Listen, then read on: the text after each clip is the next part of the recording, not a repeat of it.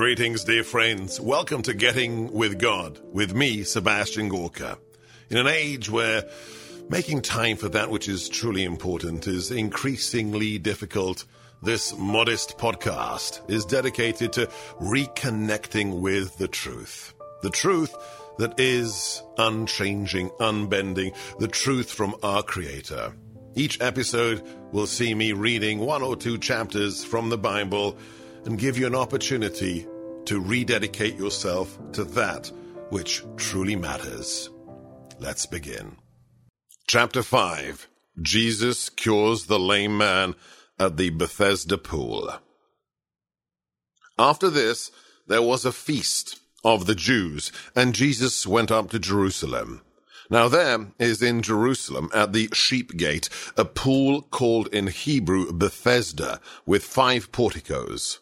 In these lay a large number of ill, blind, lame, and crippled. One man was there who had been ill for 38 years. When Jesus saw him lying there and knew that he had been ill for a long time, he said to him, "Do you want to be well?" The sick man answered him, "Sir, no one to put me into the pool when the water is stirred up. While I am on my way, someone else gets down there before me." Jesus said to him, "Rise, take up your mat, and walk." Immediately the man became well, took up his mat, and walked. Now that day was a Sabbath. So the Jews said to the man who was cured, "It is the Sabbath, and it is not lawful for you to carry your..." He answered them, "The man who made me well told me, 'Take up your mat and walk.'" They asked him, "Who is the man who told you, 'Take it up and walk'?" The man who was healed did not know who it was, for Jesus had slipped away since there was a crowd there. After this, Jesus found him in the temple area and said to him, "Look, you are well. Do not sin any more, so that nothing worse may happen to you."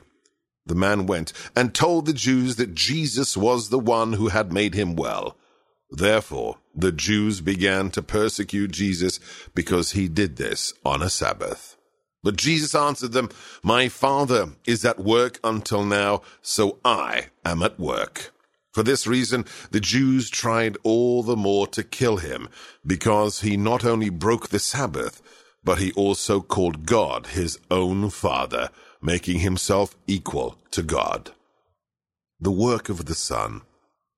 Jesus answered and said to them, "Amen, amen, I say to you, a son cannot do anything on his own, but only what he sees his father doing. For what he does, his son will do also. For the Father loves his Son and shows him everything that he himself does, and he will show him greater works than these, so that you may be amazed.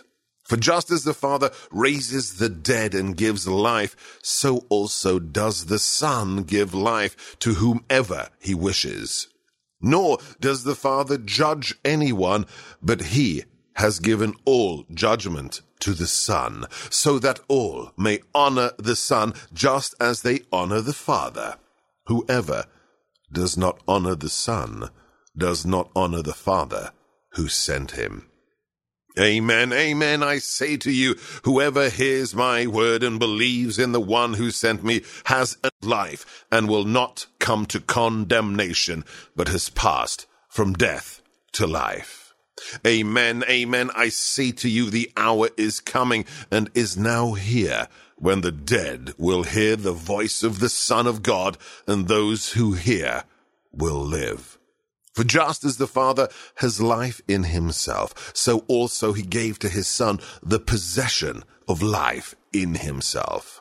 And he gave him power to exercise judgment, because he is the Son of Man. Do not be amazed at this, because the hour is coming in which all who are in the tombs will hear his voice and will come out, those who have done good deeds to the resurrection of life, but those who have done wicked deeds to the resurrection of condemnation. I cannot do anything on my own. I judge as I hear, and my judgment is just, because I do not seek my own will, but the will of the one who sent me. Witness to Jesus. If I testify on my own behalf, my testimony cannot be verified. But there is another who testifies on my behalf, and I know that the testimony he gives on my behalf is true. You sent emissaries to John, and he testified to the truth. I do not accept testimony from a human being, but I say this so that you may be saved. He was a burning and shining lamp, and for a while you were content to rejoice in his light. But I have testimony greater than John's. The works that the Father gave me to accomplish, these works that I perform, testify on my behalf that the Father has sent me. Moreover, the Father who sent me has testified on my behalf. But you have never heard his voice, nor seen his form. And you do not have his word remaining in you, because you do not believe in the one whom he has sent.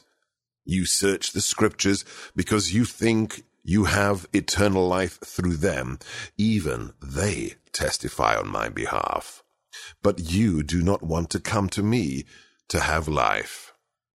I do not accept human praise. Moreover, I know that you do not have the love of God in you. I came in the name of my Father, but you do not accept me.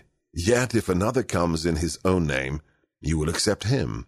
How can you believe when you accept praise from one another and do not seek the praise that comes from the only God? Do not think that I will accuse you before the Father. The one who will accuse you is Moses, in whom you have placed your hope. For if you had believed Moses, you would have believed me, because he wrote about me. If you do not believe his writings, how will you believe my words? Thank you so much for listening. I hope that had the desired effect and helped you reconnect with that which truly matters. If it did, if you enjoyed getting with God, please share and tell your friends. God bless.